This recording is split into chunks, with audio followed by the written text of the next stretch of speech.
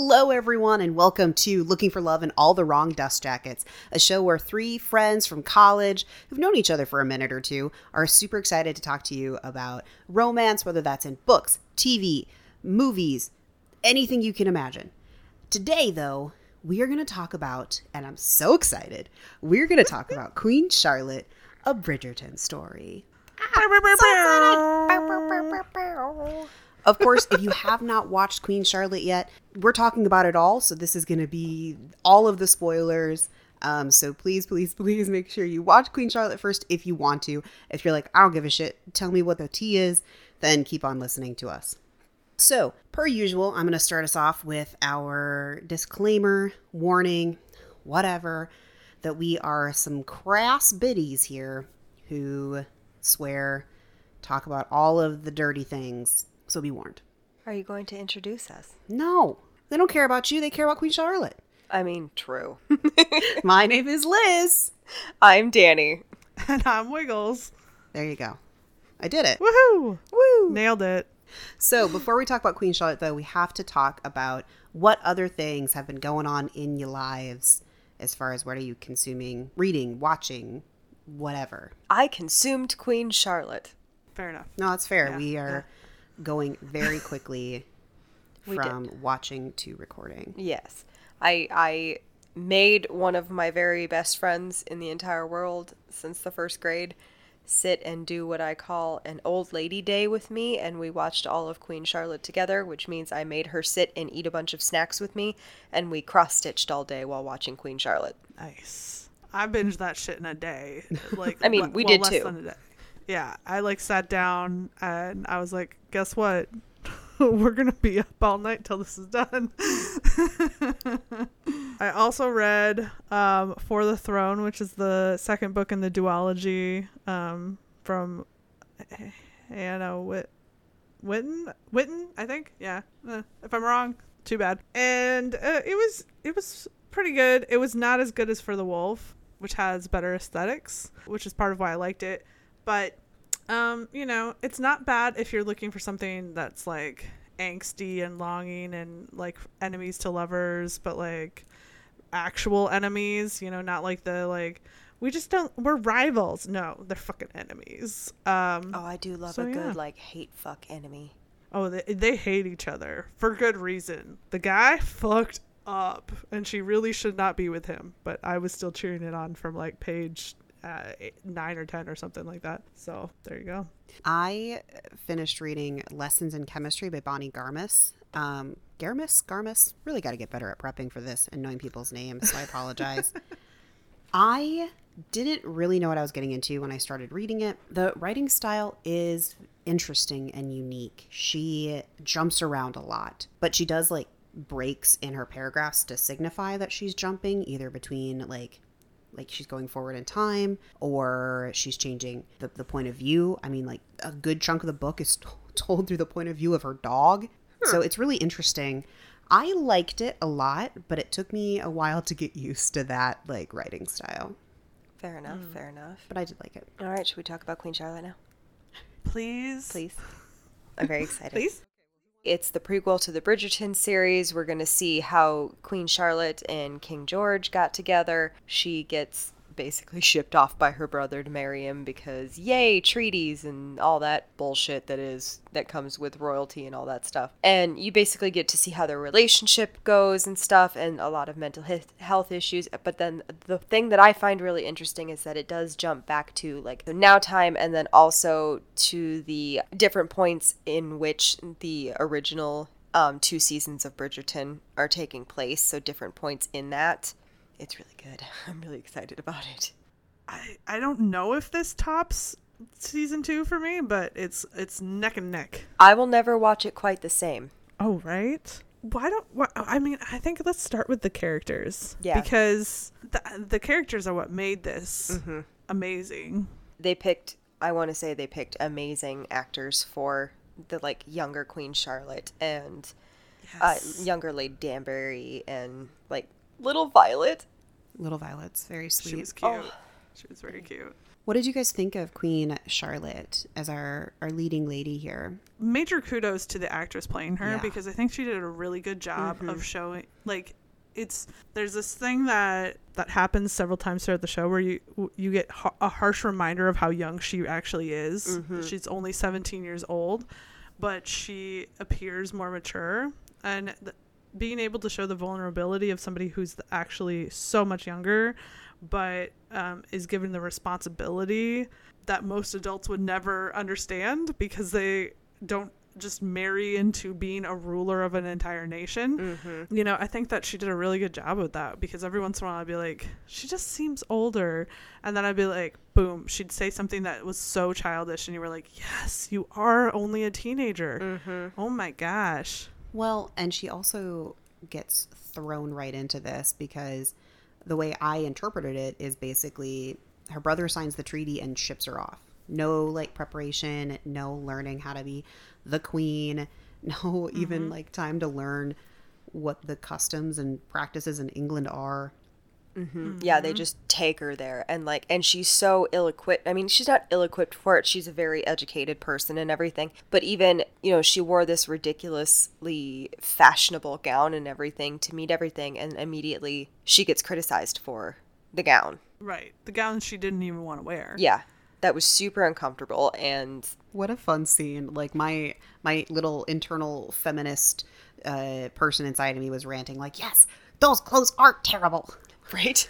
Yeah, fucking whalebone. Maybe I will move so much that I get impaled by my undergarments. I was like, fuck yeah. Well, that, and then to have it followed by the scene where montage, where she's being prepped and dressed 3 different times a day to see nobody. Man, that was really, really, really successful, because they hammered home the fact that, like, while she embraces fashion, it's not necessarily something she actually loves. But I did not see that in what is presented of the queen in the first 2 seasons of Bridgerton. Yeah, exactly. Well, and just showing her as in a little bit softer light than she is shown in the seasons of Bridgerton, because at this point, at the point in the seasons of Bridgerton, she's been through a lot of fucking shit. Yes. And, like, stuff that even didn't happen during the episodes of Queen Charlotte. Like, you can only imagine the shit she's gone through at this point.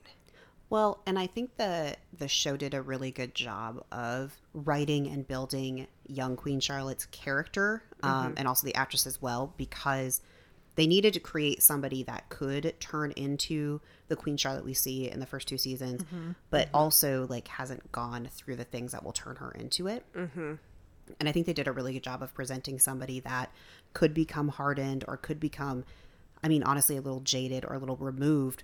And then explaining it too through, like, little moments, especially with Brimsley telling her, you are all about the king. That is your main goal and purpose and everything. And that is good, but also means that maybe you haven't been there for your children. He doesn't say that second part. It's very implied. But well, he basically says that the reason her daughters haven't gotten married is because they don't want to leave her to just deal with the king.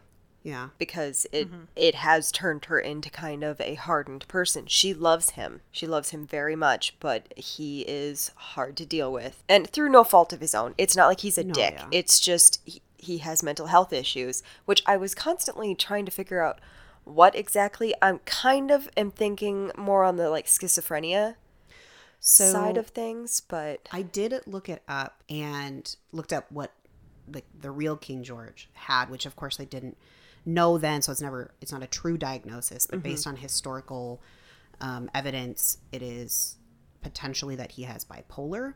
okay, that kind of makes sense then. And he has really severe manic episodes. That would kind of make sense. Well, and one of the treatments that they were giving him was arsenic.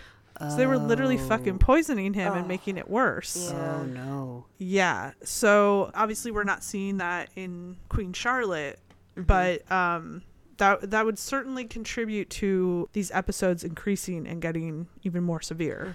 Well, and they do kind of represent that, not necessarily the arsenic, but when he's going through his quote unquote treatments. Oh my God, the torture.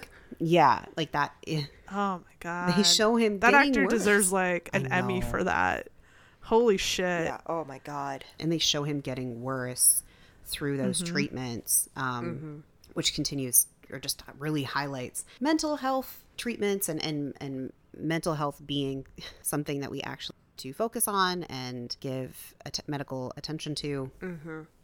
Yeah. Angela and I talked about this when we were watching it, is we wondered if, because Queen Charlotte didn't seem to make her children do anything. Like, she makes the kids of the Ton do all this bullshit and stuff, you know, and until she like lost her granddaughter, who was their only legitimate heir, she really didn't force her kids to do fucking anything. And I think part of that is because George was basically told his entire fucking life that everything he did was going to be the destruction of the English Empire. Didn't finish his P's. It's the tragedy of England, you know. And so I think she believes, and I mean, it could be a contributing factor.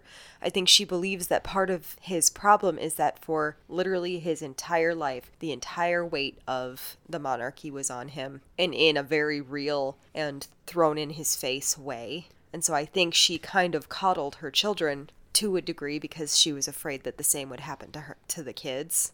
So you think that she swung the opposite direction? Very classic trauma response. Yeah, she overcompensated because she didn't want the kids to end up like George. She very much overcompensated because, like, not only like 2 of her kids are married of the 15. With 13 living. 13 living, yeah. 3 that are married. 1 just doesn't want to have anything to do with his wife. But yeah. Oh, yeah, that's right. The other thing and this is tricky, right? Obviously they took liberties because, like, let's remember, this is the same King George that was like, "We're taxing your tea." Yeah, no, like, I had that realization in the middle of watching it. I was like, oh, it's that George. it's the same George. And then all I could see was Jonathan Groff singing in Hamilton. You'll be back. Anyway, where did they choose to take liberties and where did they not is a kind of a blurry line, because King George, until he like got to a point where his son had to become the regent, he would have had total control over the marriages that get approved for his daughters, well, and for his sons as well. That's implied when young George comes in and the brothers are like, "You can't make us get married," and because he's in charge. And she's like, "Georgie, approve their marriages right now." Yeah, and he's like, okay. Yeah, and that's what the king would have been doing up until that point. And one of the things that's kind of like rumored is that he didn't push marriages on his daughters because his mother had a rough marriage, and sisters, I think, also had rough marriages that he did not want to enforce on them. That's a rumor, though. Like, I don't think there's any, like, maybe there is, and I would just need to do more research, but I don't know if there's substantial evidence to back that up. It is kind of implied, too, because his mother in the show says that she had a real tough time in her marriage, and then when her husband died, her father-in-law was super abusive to her and to George. Which, by the way, what a bitch that woman was. Like, I got around to, like, not hating her entirely, but, like, at first I was like, oh, you a hoe. I hated her for the most of it up until like one of the last scenes, and she's sitting with Lady Danbury and she's just like, "You need to pull it together because our verbal tete-a-tetes, our verbal battles, not tete-a-tetes, battles are like the highlight. So you need to get it together." Yeah.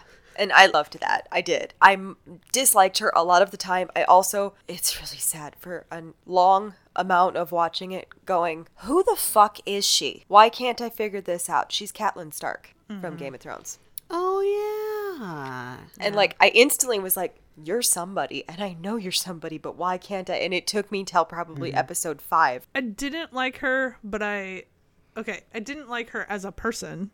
As a character, I found her fascinating. Oh, yeah, absolutely. Yeah. The idea of having to, I mean, really, she was fucking running the country. Let's be honest. George was off.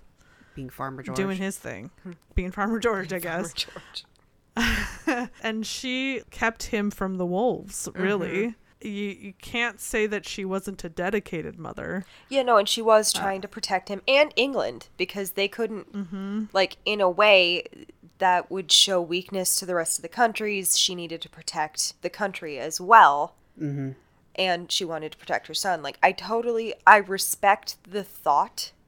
I dislike the process. Yeah, that's the interesting thing always about watching any sort of Regency shows or books or whatever, is because our brains can go, this is how you protect your family or your son or whatever. But then I have to be like, but you're also protecting the entire country, or trying to in your eyes, if you're good. Some aren't. So. Well, it's just like, so I disliked her reasoning or need to do the great experiment, but I also understand the thought process behind it. Because, like, her whole thing was that, well, Charlotte's a lot darker than she thought she was. Which, again, ew, racism. But her idea was to, well, I'm going to raise up multiple families that are also like her in a hopes of uniting the entire country so that this doesn't become a problem.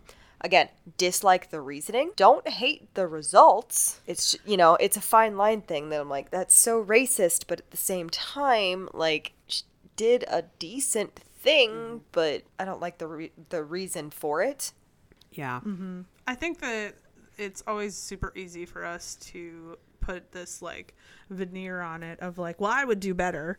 And the reality is, given the circumstances she was working under, I don't know that a lot of other people could have her success. Well, and I'm also judging that by 2023 standards. This was not 2023. Right.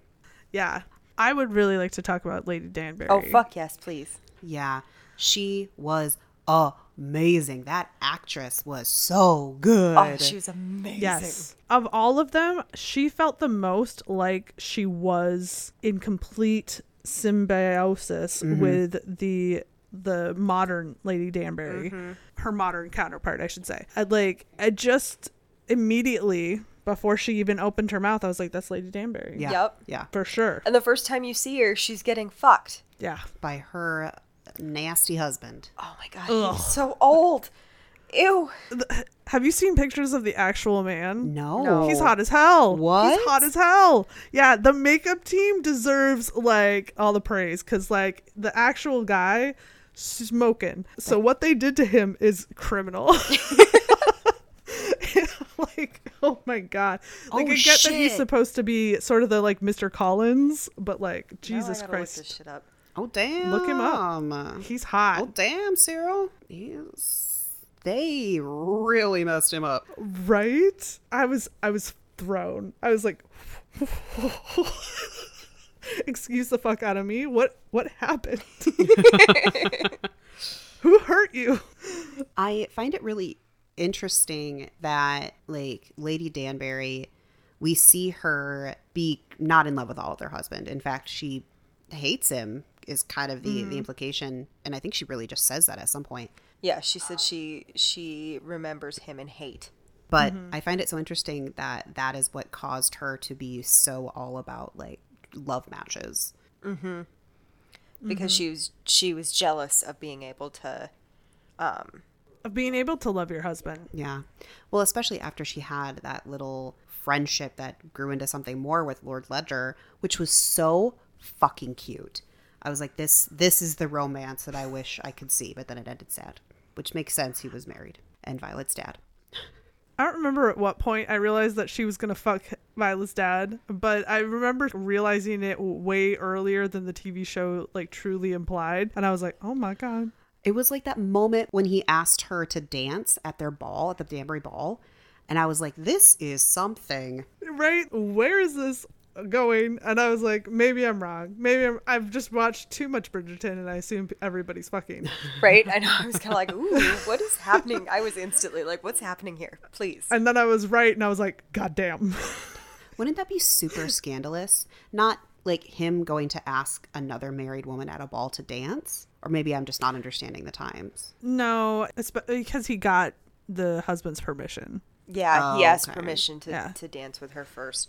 And there is something to be said for him being a married man and her being a married woman where they don't have as much probably suspicion on that. Now, dancing with a single woman, absolutely not. Well, and she was also the hostess too, so it's like paying your respects to the hostess. Right. Hostess, yeah. Right. I love that we got to see how the Danbury ball became like the first ball of the season every I year. know. That was really fun. Love Yeah. it. And how she got the house and everything. And it was Yes. all through her little puppetry. Oh, All of yeah. it. I love how she wasn't pulling any punches. I'm like, damn, Agatha. I didn't know that was her first name at I don't first. think we knew until this season that it was No. Agatha. I wouldn't be surprised if she didn't have a name before this. I don't believe so either. She might not have had a name, which is sad. Oh God, I love her so much. I already was So much. greatly in love with Lady Danbury. She Yes. was always one of my favorites.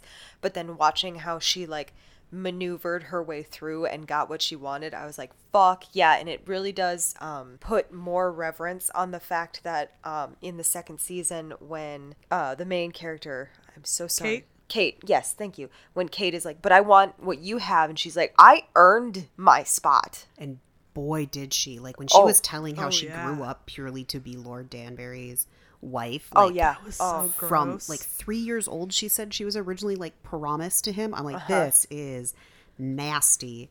But, I mean, it happened, but also nasty. And the fact that Ange and I giggled so hard every time she got in the bath. Oh, yeah. She's like, he's surprised it. You're supposed to give me warnings. I hope he doesn't put another one of his huge babies inside me. That cracked me up. She has so hard. 4 children by the time we see her in this. Well, so that's something I want to talk about because I think they did Lady Danbury a little wrong in that regard because the way she talks about her children Yeah. is not that far askew from the way she talks about her husband. She is not a mother, right? She Yeah. barely sees these kids, and that doesn't really improve much throughout the show. So there's nothing to imply that she's had a change of heart and now loves her kids. In fact, she's like says she's grateful that they all moved away from her. Yeah. But then in Bridgerton, she takes on Simon and then like becomes a godparent to their kids. And it's like, where does this energy come from that you have this for a friend's child but not your own? I feel like they set her up in a way that doesn't make sense. And I think the reason that they did it wasn't about Lady Danbury and was about trying to make us not have icky feelings about the way Queen Charlotte treats her kids. But I mean, I get what you're saying, but Yeah. in the show, at the very least, she never references her kids. Her kids are never around. So it makes me think that maybe the reason she cares so much about Simon, A, is because she was best friends with his mother, but B, is her trying to fix how much she fucked up her own kids. The thing is, Simon's not that much younger than her kids, though. Do we know that? Yeah, We, because we can so, timeline wise. So, the maid that like does all the like heating up of her bathwater and stuff, when she mentions that they've been invited to the coronation and that she said several other people had been invited, one of them was the Bassets, which is Simon's parents. Right, but what I'm saying is we don't know if Simon's even been born at this point. No, and I don't think hasn't. he was hasn't. because she No. dies in childbirth, so he wasn't Right. alive yet. And they tried for a really long time. But let's say Simon's approximately 5 years older than Daphne, at least in the show. I don't think there's as much of an age gap in the book, but let's put 5 to put a nice round number on it. So Lady Danbury, her kids are, the oldest is 4 years old right now. So even if we assume that this is 10 years down the road that this happened, like her kids are teenagers. You know but what I at mean? that point, Like, they would all be shipped off to school. Yeah, the they'd girls all be maybe in not, but the boarding boys school. would be. I don't think she had any girls. I think she had all boys. still the point stands. Where did she become a mother? It don't know. very Because- well could be that because she had such bitter feelings. I'm not excusing this. This is a horrible way to be. Very well maybe because she had so many bad feelings towards her husband that she just didn't have affection for her children. Yeah, it's hard, but I could definitely see, because you would see that as like a burden, something you never wanted, or at least didn't want with that person. And it would be harder to have love when you see it as your, I don't know, not curse, but something similar to that. And as far as with like her dealing with Simon is concerned, you know, she took him on a little bit, but she didn't like raise him. He didn't come live with her. No, They but the way kind of- she treats him is Yeah. nothing compared to the way she treats her own son. Correct. But I honestly believe that it's probably a little bit that she resents her children because she hated her husband.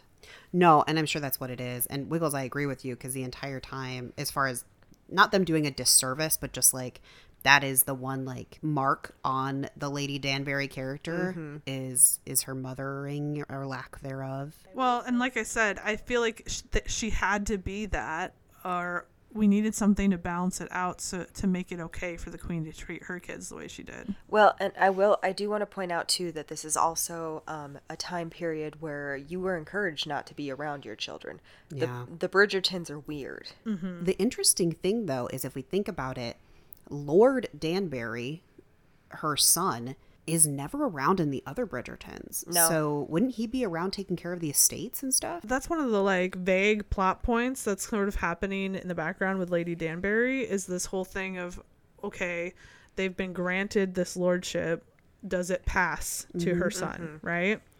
And so I assume that she's, like having it passed to her instead of having it passed directly to her son. I mean, yeah, but we do know that eventually it does, because that's how Simon gets his Right. title. Yeah. So I think it's when Lady Danbury dies, then her son We'll take it like all over. officially has to step into his lord status. It could also be a thing where like her son's just not married yet either, because like Violet was Viscountess Bridgerton until Anthony got married. Right. Well, no, but okay.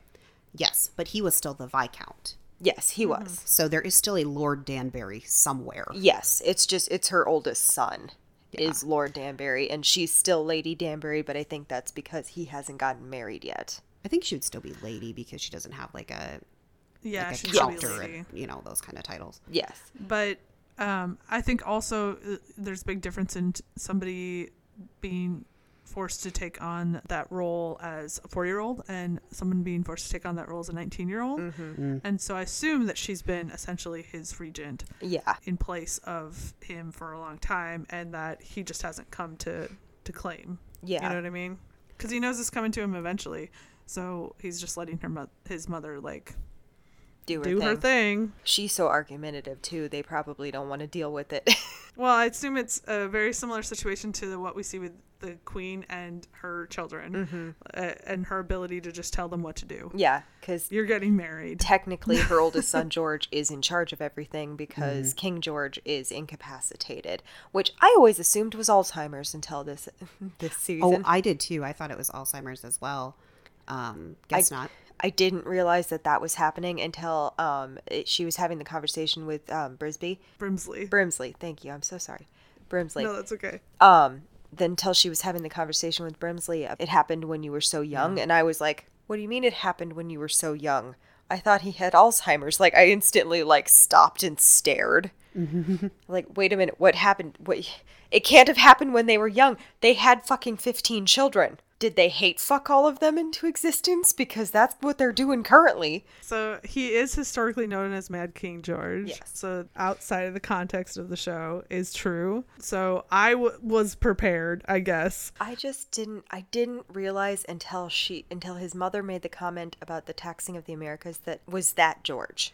Yeah, my brain just didn't want to put the two puzzle pieces together. Yeah. I was like, wait, that's that George? This season of Bridgerton, I think, is so different than all of the other ones, because we already know the ending. And while you know the ending in the other ones, like Simon and Daphne end up together, Kate and Antony end up together. But this one is, you know the ending, and it's not happily ever after. Yeah. No. So the entire time you're watching it, you're just like, this is gonna end bad, or at least sad. And they wrapped it up into so many like confusing moments where you weren't really sure what was happening, because like when he just like leaves her at the house, like I was like, what? I don't get it. Like he was happy to see her. They had the cute little tete-a-tete in the garden where she tried to climb over the wall to get away from him, and all of that stuff. And I'm like, I don't get it. They were getting along so well. What is happening? episode 4, when they tell that whole thing from his perspective, I'm just like, oh shit, this is real dark. Yep. What did you guys think about that, though? Because personally, I get that the big reveal probably was more impactful if you didn't already know history, like the history of King George, right? But like, I don't think that the reveal was worth a whole episode. I wish that had been in there from the beginning in all these little moments, because I would have much rather than re-seeing the entire thing that we've already watched all over again in an episode, had more details, more information that was new and fresh and like about other characters. See, and I kind of liked it. I liked the way that they did it.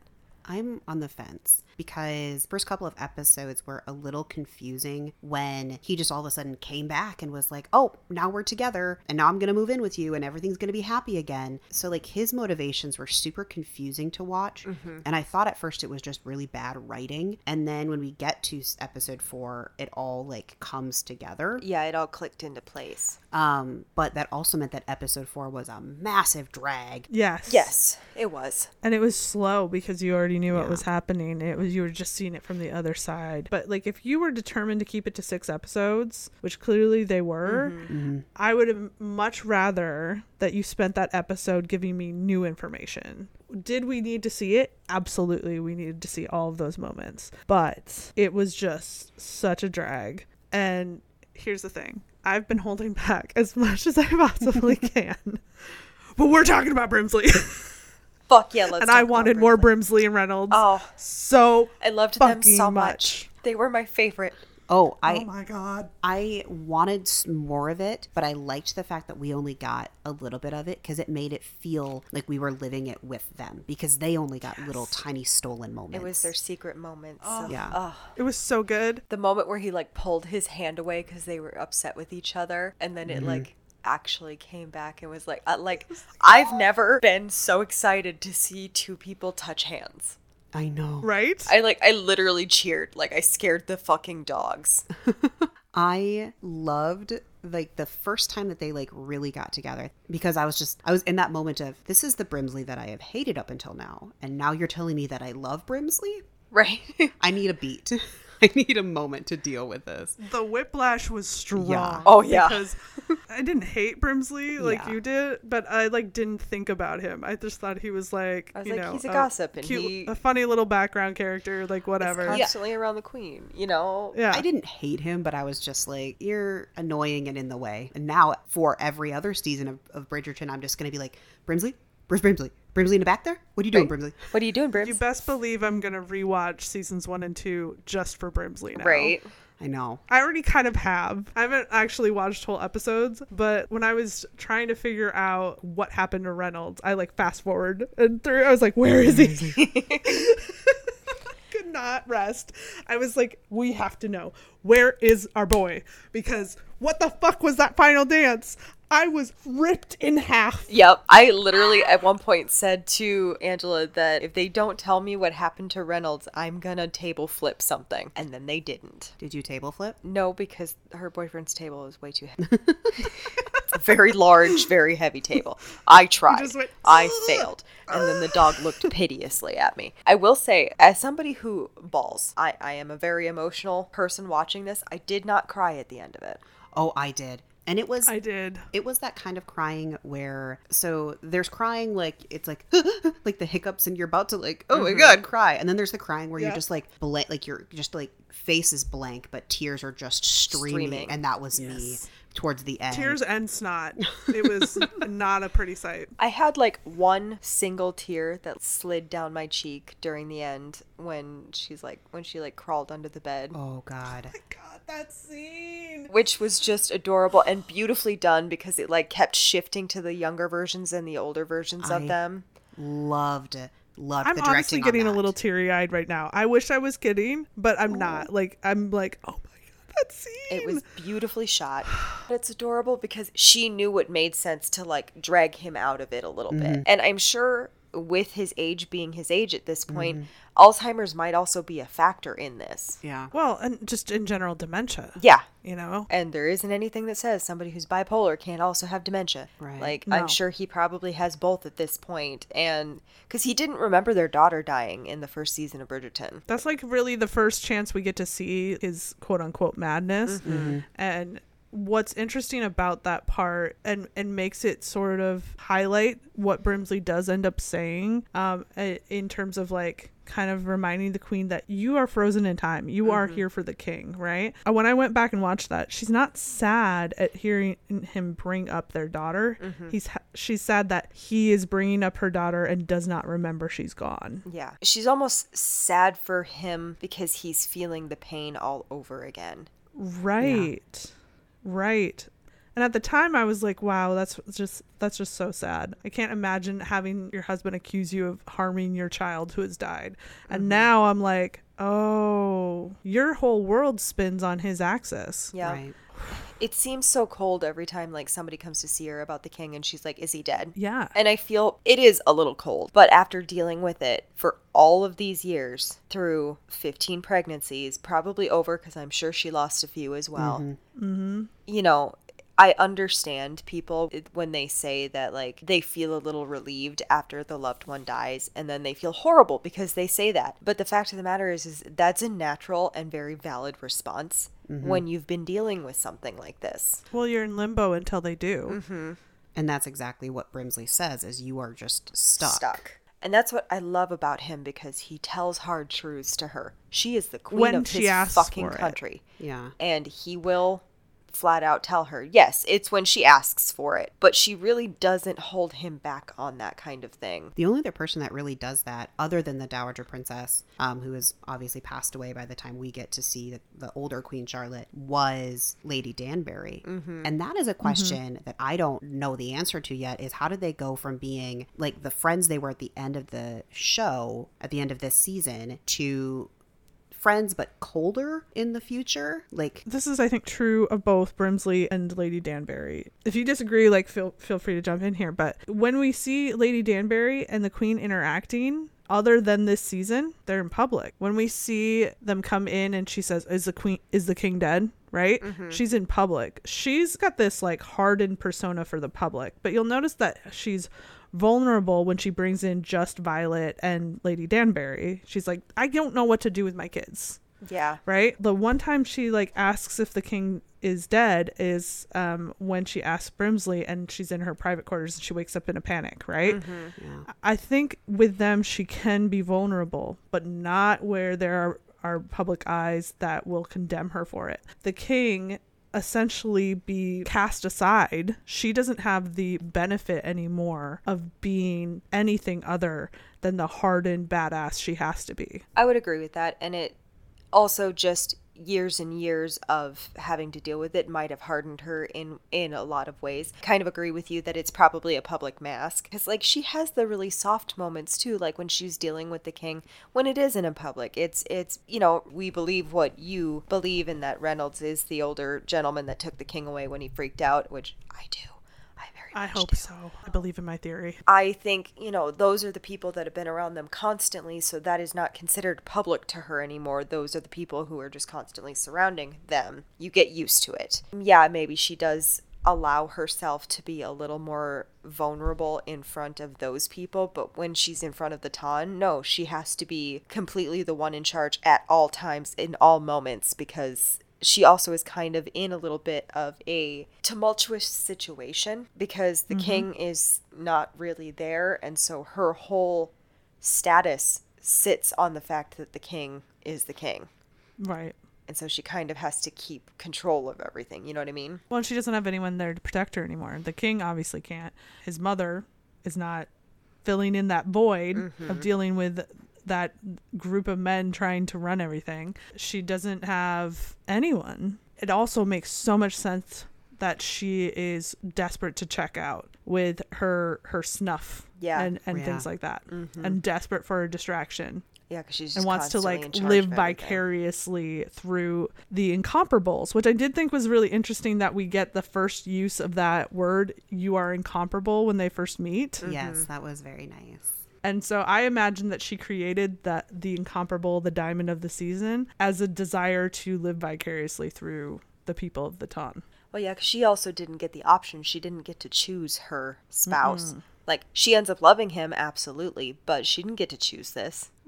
But getting back to the people that I really want to talk about, Brimsley and Reynolds, one of my favorite things about them is that they were these little matchmakers pulling the puppet strings on those two. Oh, hell yeah. The fact that he was stole so that entertaining. fucking dog from the doctor. Yeah, that was great. That was great. I do love that they did so many callbacks to the other seasons. Like, oh, it's her first dog, and we've always seen her with all of these little Pomeranians. Yep. Yes. He constantly has Pomeranians, and he gave her a dog. Well, I saw this really great explanation on a TikTok video. I wish I could remember who created it, but I don't. They were saying that the reason that the queen dresses so behind in period is because she wants to appear as much like she did when her and George were first courting, so that he remembers who she is. Oh, that's sad. Oh, that just... You didn't have to come in here and devastate me on a Tuesday afternoon. Thank you very much. That just broke my cold, dead heart. God damn. Right? It makes a lot of sense, though. Because her clothes look nothing like the rest of the Ton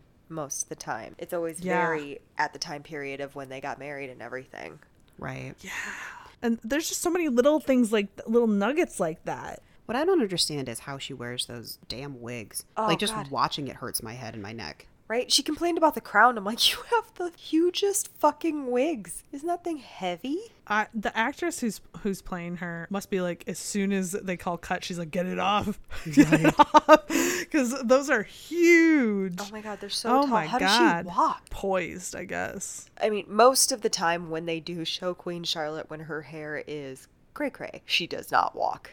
She's usually... She's sitting a lot. She's usually sat somewhere where she could be the center of the thing. I did think it was interesting. So they show his mother. She's all like dress blown out over the couch and everything, sitting in the middle of the couch with the dress like draped out through the couch. And that is exactly how Charlotte sits when she's older. And I'm like, yeah, you know what you did. I didn't catch that. So back to Brimsley. Yes. Yay.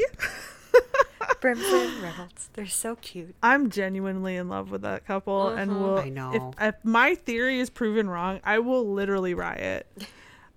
Well, it better be proven wrong by a better version of events. That's all I'm saying. Just saying, I will do an actual table flip. God damn it. One of my favorite scenes is actually when they're setting up for the Queen's ball, because they're just like bickering and Reynolds is like, nothing's perfect. And Brimsley's like, it's fine. And I'm just like, oh, you guys, you're bickering like a real couple. Yes. God, that's so cute. Couple. They're so cute. Yeah, like a little married couple. Okay, so them together is amazing, right? Yeah.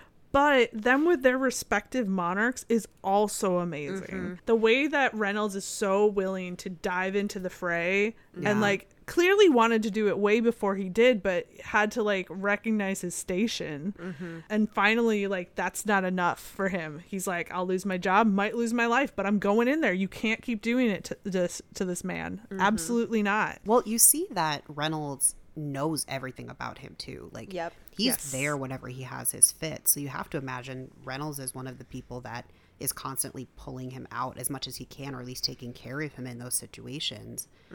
So they have to have like as much as like a king and his man can have a friendship, they have to have a pretty close friendship, you think. Well, and they do kind of show that, because like the king is giving Reynolds shit at the ball. I know, about wanting him to drink with him for once. And I was like, oh my God, that's adorable. I know, that was good. It's not like Reynolds and Charlotte have like a relationship, but I also think he deeply cares about her because he wants to protect her from George. Not that he really thinks George is going to hurt her, but they mentioned all these things about how when George came to live with her, all of a sudden all of the knives were dull and everything was locked and everything. And like, I believe really that the only one who could have done that was Reynolds. He would be the one to know to get that stuff done. She goes and yells at the queen, but I think the queen genuinely didn't know any of that had happened. I don't think so either. I think it was Reynolds, and I think that's because he doesn't want anything to happen to her. He likes her. He wants her to have a relationship with George. Yeah. Because those two are the puppet masters behind their relationship, because like maybe a token or whatever. And then I love the you're late. your token has short legs. Well, there's also, to your point, Danny, there's a line in there where Brimsley is worried about Charlotte and asks Reynolds, do you think that the king's doctor should see her? And he says, absolutely not. Yep. Like, instantly angry about it. He's like, no, absolutely not. He wants that man nowhere near her. Right. And I was like, oh, Reynolds. I know, right? Oh, Reynolds, be still my heart. You love your man's charge because, yeah, like, he cares. Yeah. Well, and Brimsley with the queen, that moment where he like puts his hand out. Oh, and, oh like, my he God. can't That is really a comfort moment her. where I couldn't breathe. I was like, oh, I know you can't, but please put your hand on her. Like, just. She needs the comfort. Well, especially because we saw Reynolds do that to the king in like the episode before, or maybe the one before that. And so it was just a lot of really good mirroring of different scenes and different moments. It was great. Well, it shows how close that Reynolds has been, Right. not just allowed, but like forced to be with the king given the circumstances, because he shouldn't be doing that either. No. No. What did you guys think of George?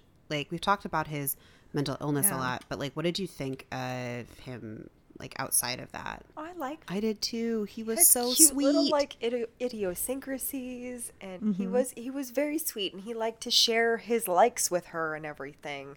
And he, like, I don't know, he just felt like a real person, not just like this figurehead. He was like, oh, I like to look at the stars, and I care about farming because our people need to eat, so we need to be better at farming. And I'm just like, you seem wonderful. Right? You like science, and you get into your obsession. Like, until I realized really what was going on, I was like, did he ADHD get super hyper focused on fucking Venus for a couple of nights, and that's why he left her on their wedding night? Is that what happened? Because I'm not finding that a valid excuse, but it's also one I completely understand. He was so charming in that garden scene. I was like, I wouldn't go over the wall either if Yeah, that no. was the man that came up to Right? me. I'm like, all right. Right?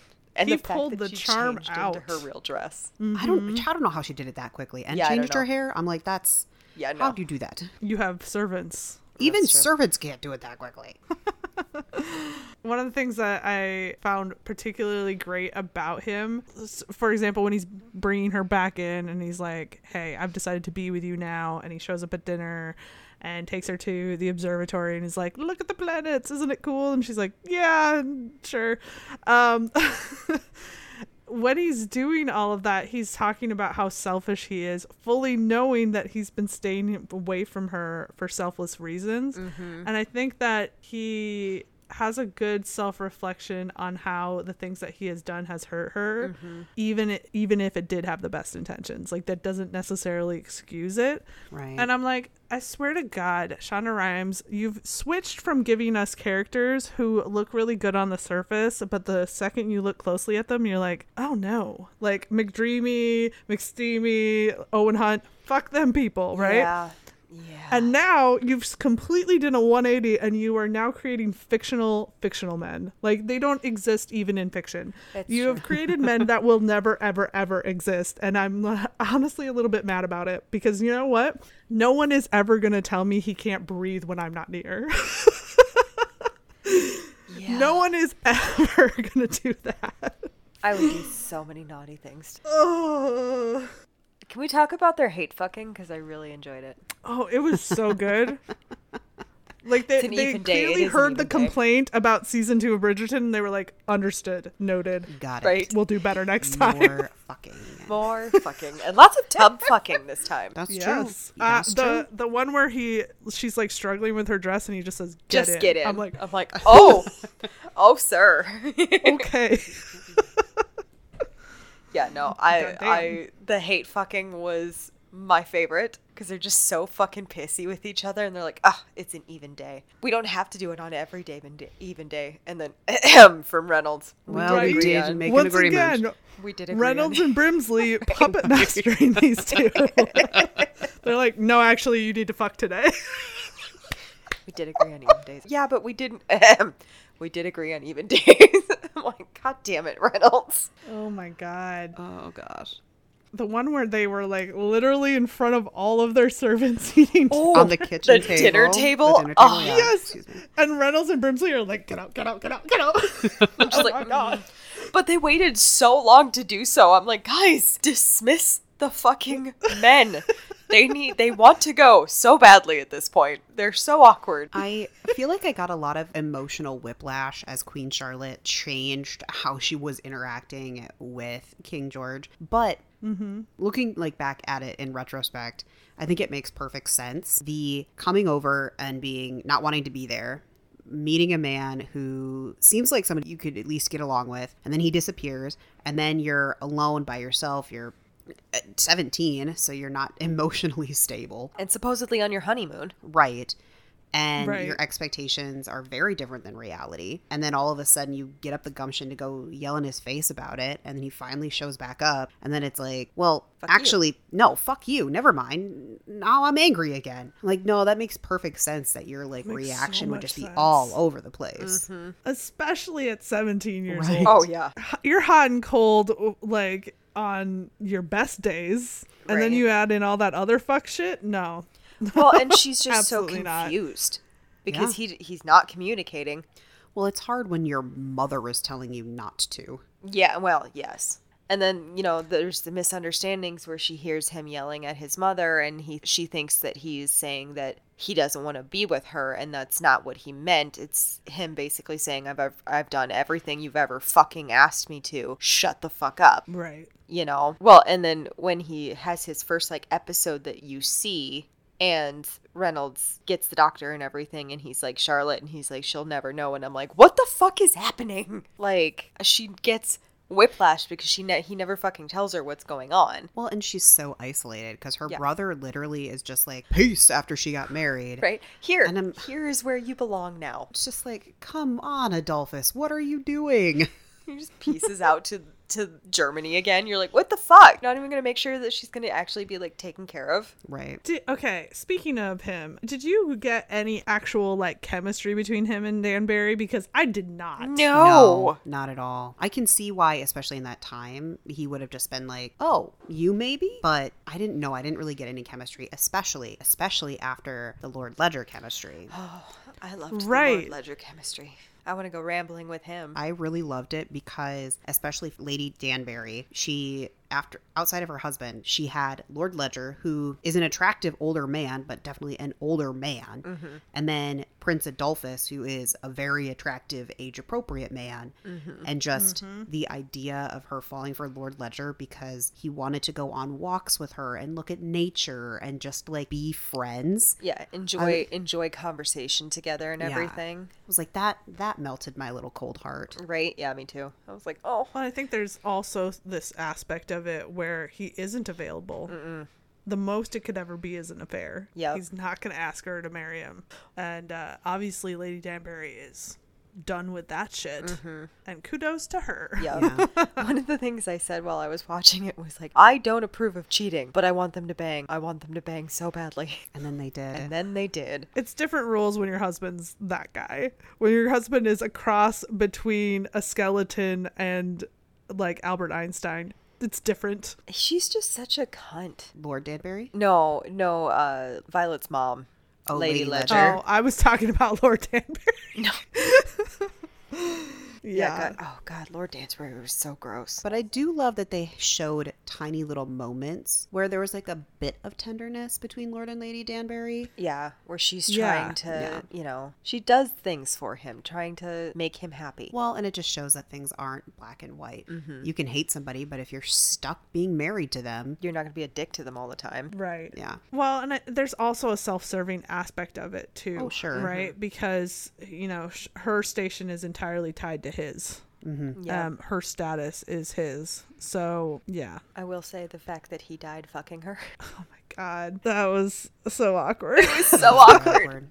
I was just like, the second like he stopped moving, I was like, oh my God, he died. He died fucking her. And then when she did get down with Lord Ledger and she made him like switch positions so that she couldn't see the ceiling of the bed anymore. Well, I think she made him switch positions to erase all of her memories of the previous positions in that bed with Lord Danbury.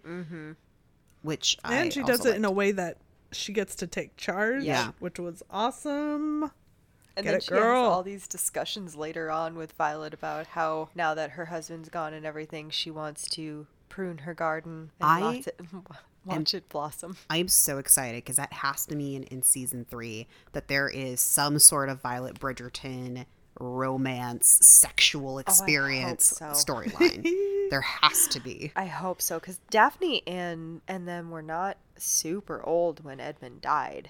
No. Daphne was 10, I believe. Mm-hmm. Yeah, because Hyacinth is 10 in the first season of Bridgerton, and she was born shortly after Edmund died. Yeah. And so it's like... Well, Anthony's 19. We know that. Mm-hmm. So... And so, like, but she'd been alone. They could have gotten married when she was, like, 18. Yeah. So she'd been alone 20. for quite a while now. And you assume that they did, because it sounds like they had a whirlwind young love romance. Yeah, they said... She said that they've known each other since they were kids. I was a little disappointed in that, you know, they showed young Violet, that they didn't show young Edmund as well. I wonder if that's because we will get a young Violet and young Edmund story at some point. Ooh, that would be lovely. I would feel love that. like that's got to be in the works, because Yeah. both when Shonda Rhimes and what is the book's author's names? Why am Julia I blanking? Quinn. That's the one. Both of them, when asked in an interview which ones they would do, they were like Violet. And they gave us a lot of young Violet, which they really didn't need to. She didn't move the story along too much, other than just to show why Lord Ledger maybe didn't pursue an affair with Lady Danbury. Yep. And to see the awkwardness between the two of them in public. Yeah. Well, and now gotta have this awkward tension where, like, Violet knows that Lady Danbury fucked her dad, and, like... They, like, stalemated each other, and that was hilarious. We're like, nope, we're just done with this. I'm excited if they do a Violet and Edmund story. Oh, same. Especially because then we'd get more of young Lady Danbury, I'm sure. Yep. And so many of these other characters that was my one thing when the show Lady ended. Mary from season 2. Right. Yep. Yes. That was the thing when the season ended. I was like, I hope they're doing something else with these actors, because I loved all of them. They were so good. So fucking good. I have a random comment just because I loved it so much. I loved the fact that when they were talking about the Danbury ball, the very first one, and all of the wives wouldn't go, that it just like stopped everything. Like, because the wives didn't want to go to this ball, it stopped government, it stopped the husbands. And I was like, this is a very nice Liz Estrada moment. Literally one of the, like, heads of the English government said, happy wife, happy life. Right. Oh, yeah. It's like, oh my God, how dare you, sir? Well, it kind of almost makes me angry the more I think about it, though, because it's like, if you had the power to change that, you can bring the government to a halt, and then you're going to just throw a fit over a fucking ball. Well, one country did actually do that. Sweden. There's a country that literally had a women's strike one day. Oh, yeah. Where they just... No women went to work. No women did any of the housework.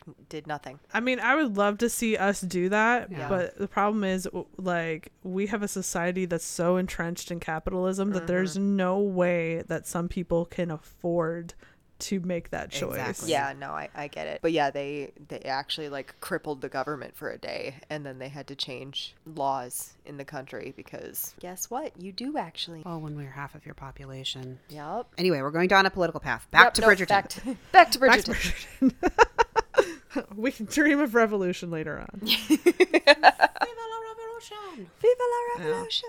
I mean, this is the character to fight against. If that's the case. Get my patriotism going.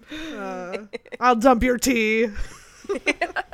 They really gave every character a purpose, and that was really great, because one of the things that the other Bridgertons kind of suffer from is that you always want a little bit more of everybody else's story if they're not the main characters. Yeah. But you can't have it because we don't have time for that, right? Yeah. I would love to know more about what Colin was off doing, what Benedict was doing with his various art things, or like what is even Francesca? What is Francesca? Yeah, she's almost never there.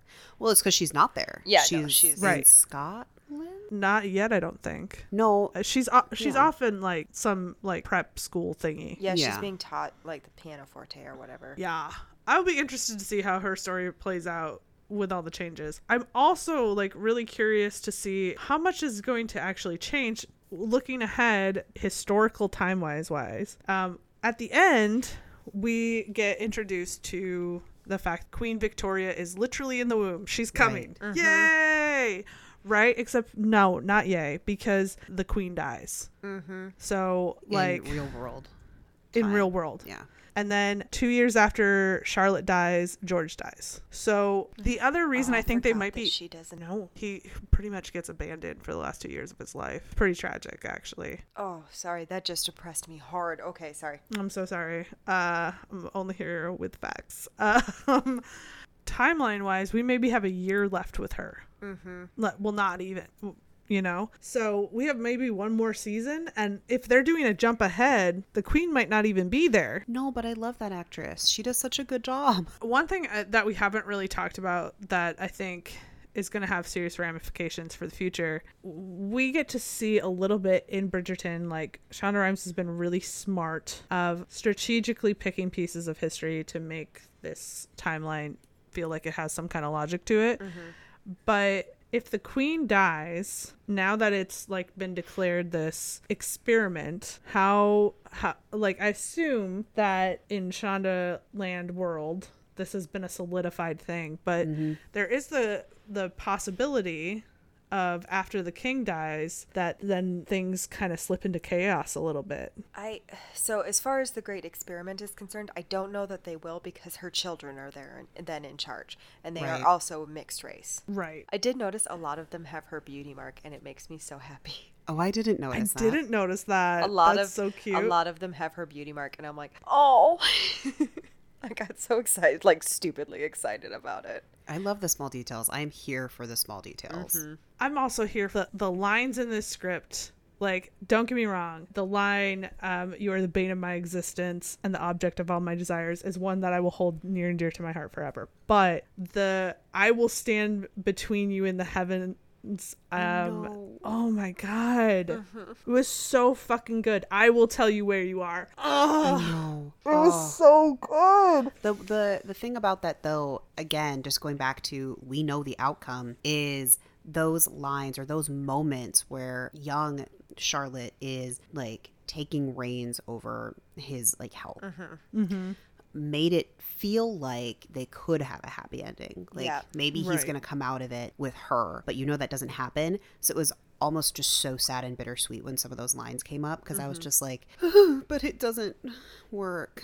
I had to It's not enough. For my own mental health, I had to keep reminding myself that they do have happy times together. Yes. They have 15 children. I had to keep thinking that too. I was like, okay, there's 15 babies in between. So, which, my God, right? Like, you Dear poor God. woman. Right. Did you get a fucking break ever? Not between at least little Georgie and whoever the second one is, because she was pregnant when they were celebrating the birth immediately of her son. But also, getting back to like the lines thing, like, while there were amazing like romantic lines, this had some of the most amazing comedic lines. Yeah, there's Violet with her like garden in bloom, but then I'm gonna use this in my life, I guarantee it. The sorrows prayers. Yes. Sorrows prayers. Sorrows prayers. I also just like when Brimsley leaves Reynolds when they're prepping for the ball, and he's like, I'm walking away. Yeah. Like, I love that. Oh my God, it was so good. I was just like, there are humorous moments, but I don't think there's like quite as much of the comedic element as there is in this season and the other two. Like, it was so good sometimes. Well, and just like all of I think the dialogue was very purposeful, but also very poetic. Like when Lord Ledger and Lady Danbury were walking, and he was saying like, it takes time, but eventually you'll see the things that are not there as much as you see the things that are there. And I was like, oh, so much poetry, old man. Wow. And really even when he finally when he does come to her and he's like, I can't come in, I'm not staying. Yes. And I'm like, Yeah, that was really none of us believe you, sir. None of us at all. It was definitely getting me like, oh. Oh, Yeah. hi, And I was Fred. like, how are you delivering the like tamest of lines and making me like heart palpitate right now? I know. He did give me excuse you, flutterbys. sir. George gave me flutterbys and many other His things. smile. I know. My Oh, God. he's Where are they finding these men? He's got They're such the- a, like a just. It's almost a little self-deprecating smile. A little bit is what Yeah. I see. I'm just like, oh, I just want to. Oh my God. Seriously, there must be something in the water that they're like, we will find the hottest of people. But the We're gonna acting, put them the on these acting was shows. so good. It was so good. It was amazing. So good. And not Ugh. and even the like non-romantic acting, like the guy who played Lord Danbury, he got it right. Yes. Yup, sure did. Knocked that shit out of the park, Yeah. man. Because like there's a part of you that pities him, but there's an even bigger part of you that's like, ugh, get away from me. And that would be so difficult as an actor brought into this show, especially playing Queen Charlotte and Agatha Danbury and even young Violet. Like, you have to play characters that we already know, and some of them are very well like established in their character. Yep. And loved. Yeah. Right? If you fuck this up, we're gonna be furious. Well, and then not to keep coming back around to my favorite, but Brimsley, my God, like you knew immediately who he was before he was introduced, but at the same time you were like, holy shit, do I care about you now? Right. Like what the fuck? Why do I like He gave you him all of a so sudden? much depth instead of loved him him just so being much. the queen's henchman.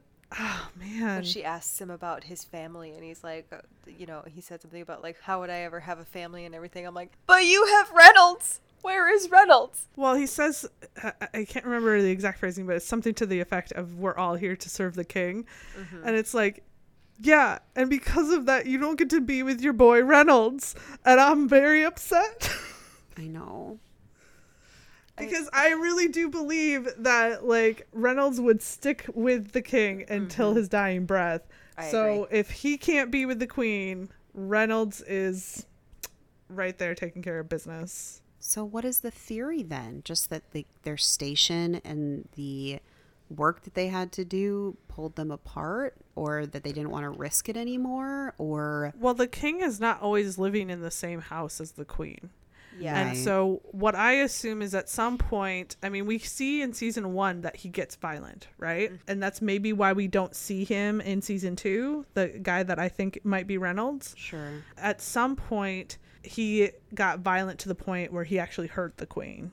And he wouldn't want that, right? So between the people who could control the situation and maybe even the king himself, they decide he needs to be elsewhere because we cannot have him killing the queen Well, or and hurting in, the queen. in season 2, he has like a whole like wing of Buckingham House, essentially, that is just his now. And we're supposed to get it completely locked down for the wedding for Anthony and Edwina. Edwina, thank you. For Anthony and Edwina's wedding, it was supposed to be locked down because she didn't want any surprises. She didn't want anyone to disturb him, I don't think. Like, in that season, it makes it seem like she didn't want anybody to discover him. I think, like, looking back now that I've seen Queen Charlotte, I think she didn't want anyone to see him because it would upset him. Sure. Is Right. kind of what I'm thinking. You know what I mean? Because Well, and I think that it's after that incident that they must have moved him to Q. yeah, Probably I would Because- assume. I would assume so because Yeah. I think he was staying in Buckingham House until then. Well, and you could see how much it hurt her. Uh-huh. Like she was devastated when he came in.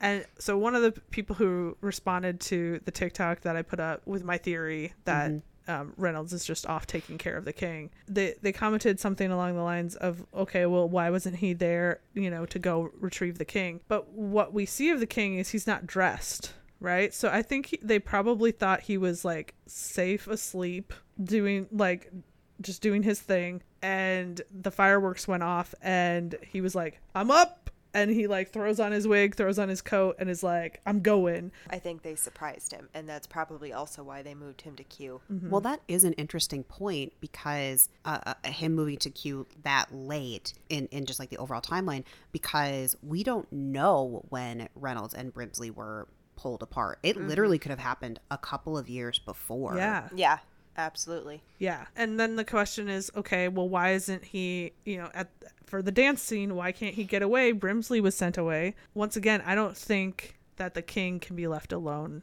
with the queen anymore. No. So the queen might be able to dismiss Brimsley, but I think that Reynolds is like She can't right dismiss there in case things go wrong Reynolds, again. Yeah. Yeah. Because, like, when she goes into the room, she dismisses everybody to, like, let her be alone with her husband and everything. I have absolutely no doubt in my mind that Reynolds was standing right outside the door, listening and ready to interrupt if he posed any danger to Queen Charlotte. Because I think at this point he has become a little dangerous towards really anyone, but mostly towards her because she brings up a lot of emotions. Well, and that also probably means that because Reynolds is older now as well, that Reynolds has his own kind of, I would assume, like guards that know the truth and are also there to help stop the king if there is an incident. Well, and Reynolds Right. can't be on duty 24/7. Right. He can't. No. He has to sleep himself. Right.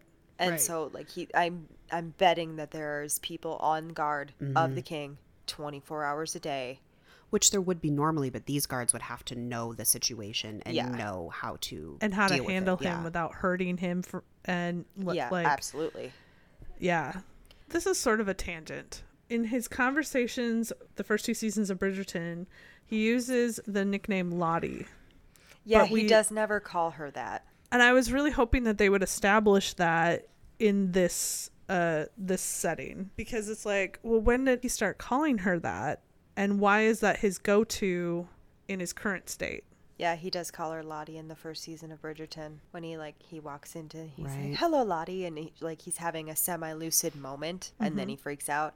And I was kind of waiting for that too. I wanted him, even just like an end moment where like when she tells him she's pregnant again, be like, "Oh, Lottie," and just something. But I thought it did come up once. But I don't remember hearing it. I don't but maybe remember I'm hearing wrong. it either, and I was kind of waiting for it because I was like, he called Right. her Lottie when he was older. Maybe I need to watch it again. Shocker! Called I'll her watch it Lottie again. too when in season 2 at the wedding when he bursts in. Yep. Sort of 'Cause like he's all begs her, excited about Lottie, are you gonna step in and like get these men away from me? Which now breaks my heart so much more because that was her job. Mm-hmm. She is the one who steps in and says, "No, don't touch my husband." right. Yep. And I'm like, oh God, the way he looks at her, it's so heartbreaking. I thought it did come up, but maybe I am just remembering those scenes. It would also make sense for that not to happen yet, though, because they haven't been together long enough for him to have a cute nickname for her. It's or true. pet I mean, name. at the end of the younger time, they have only been together for like a little over a year at that point, and they didn't spend a lot of that together. And what they did spend of that time together was pure fucking. Oh yeah, and a lot of it hate fucking. I love some hate fucking's hot fucking. Just saying. That dinner scene. Oh. Yeah, but even like their first night together was really sweet. He has the line, she's like, I think I made a mistake in putting this on. It has too many buttons. And he's like, I'm good with buttons. I was like, sir, calm down. I just Can't liked be when he saying was these things. when he asked her, "Do you know what's gonna happen?" And she's like, "Yeah, I've seen pictures or seen drawings." It's like, Yes. And it's because Lady Danbury I know. drew her charcoals out, and then she did that to her children. Yep. Yes, when she's scolding them and she's like, I drew you pictures. What part of it's confusing? I appreciate that she told her daughters what to expect. Yes. Right. Completely flies in the face of what Violet did. I know. Yeah. Oh my God. Okay. I mean, we could talk about this forever, I feel like. Indeed. But I'm gonna make us wrap it up. So, with that in mind, let's start with the spice. Liz, your thoughts, your score, your feelings. My feelings. Yeah, talk about your feelings. Feel like this is another two-buddy for me. There were some good montages of spice, but like everybody was mostly clothed. Actually, did you guys notice that the women were pretty much always clothed, but the men were always butt naked? Yeah. Ass in the air. George has a nice Yes, and I was literally just about to say that. butt. I like to stare Also, at that butt. Brimsley. Good butt on Brimsley. Oh, yeah. Mm-hmm. Reynolds didn't have a bad one either. No, he did not. He did not. I mean, in some ways, their sex scenes were even steamier, even though we got way less of them. Yeah. You know what Yeah. I mean? It's because we wanted them more. There's more tension for Yeah. sure. Yeah. Danny, what do you got? I think for mine, I'm going to go up to a 2.5 solely because of the dinner fuck scene. That one was good. That's fair. I was like, oh, all the poor men that are forced to stand there, please let them go. I think I'm going to go with a 2.5 also, but my reasoning is just the quantity because, like, we're ignoring the sex that we didn't enjoy, aka Lady Danbury. Oh, yeah. The whole situation, but there was just a lot of sex in this There one. was indeed. Okay, so what about your romance then? I'm going to give this one a solid 4. I feel really good about it. I almost would go a little bit higher, but I just wanted more. You know what I mean? Like, this comes back to, I didn't want to see the repeat of stuff that had already happened. I wanted to see more of everything. I'm also going to go with a 4, partly because of the quantity. Like, there were multiple, like, love interests and even, like, short little ones and long ones. And then, obviously, the queen and the king for their entirety. I agree with a 4, honestly. I mainly am like, Reynolds, I want that relationship forever. Right? I just want an entire season that's Just let them be happy. all right? of the Bridgerton, like, stories, but told from Brimsley and Reynolds' perspective. Oh, fuck yeah. Or even if it's not just, like, from Brimsley and Reynolds' perspective, the help's Yes. perspective. Yes, absolutely. Like, I want all of that. I want all the, like, harassment that Eloise did to servants in the first season from their perspective. Like, just Jesus Christ, what are these Bridgertons? I know. I want to know what's going on in I can't remember her name, but Lady Featherington's Lady in Waiting. Oh, yeah. What the fuck's her Yeah, I don't remember her name. She's so funny. Oh, she's so funny. She's like so casually funny in the background. And like we see so little of her. And I want so much more. But obviously primarily I want Brimsley and Reynolds. Yes. Yeah. I am in love with them. I also want the footman that takes Eloise on her little secret night rides. Is it John? The hot footman John. Yes. Oh Yeah. my god. It's like, what is your life? I'm just like Eloise, I get that you like the shop boy, but you need to look at your footman. I know, right? I was like, oh, look at him. Look how pretty he is. Forget the so- the shop man. Go with him. And like seems like maybe he even kind of likes her. Yeah, I Am got I that crazy? impression too. I don't know. Uh-huh.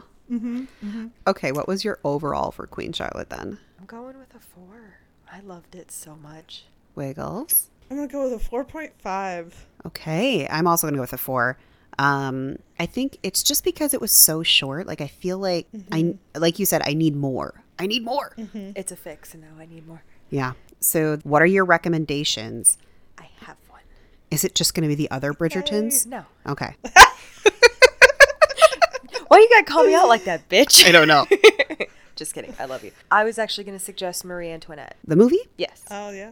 Because it just has a lot of the same themes involved, a lot of the pressure to have a child and the point of view from the royal side and her showing up, like, really knowing nothing about what she is getting into and everything. I get kind of the same-ish vibe a little bit from it. Gotcha. Wiggles, do you have one?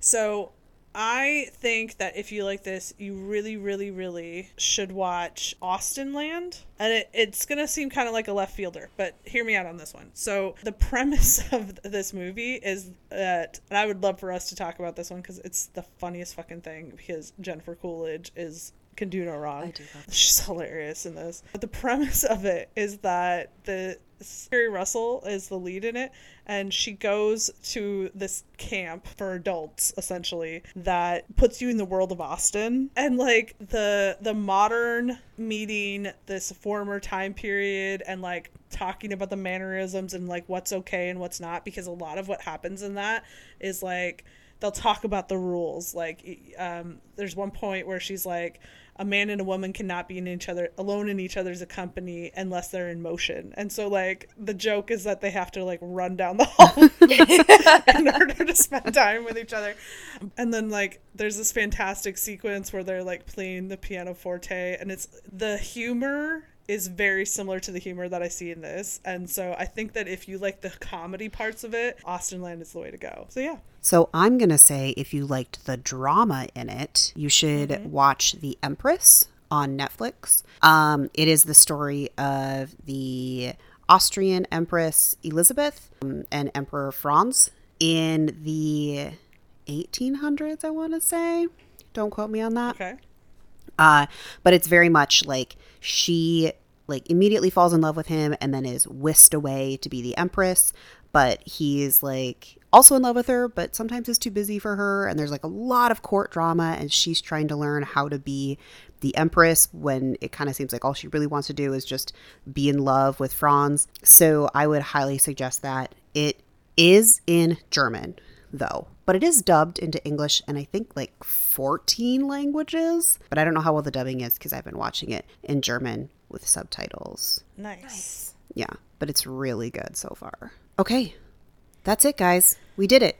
We talked about Queen Charlotte. Woo! And it was a great time. So, folks, if you liked our episode, please go out on to Spotify or Apple Podcast or wherever you're listening and give us 5 stars. 5 stars would be nice. Yes. Depending on where you're listening. Shameless plug. I know. Depending on where you're listening, throw a comment, a rating on there, or whatever the fuck it is on there. Leave a note. Let us know what you liked. Follow us all on the socials at Wrong Jackets or Wrong Dusk Jackets. And check out our website at wrongduskjackets.com. Thanks for listening. Bye, y'all. Bye now. Bye.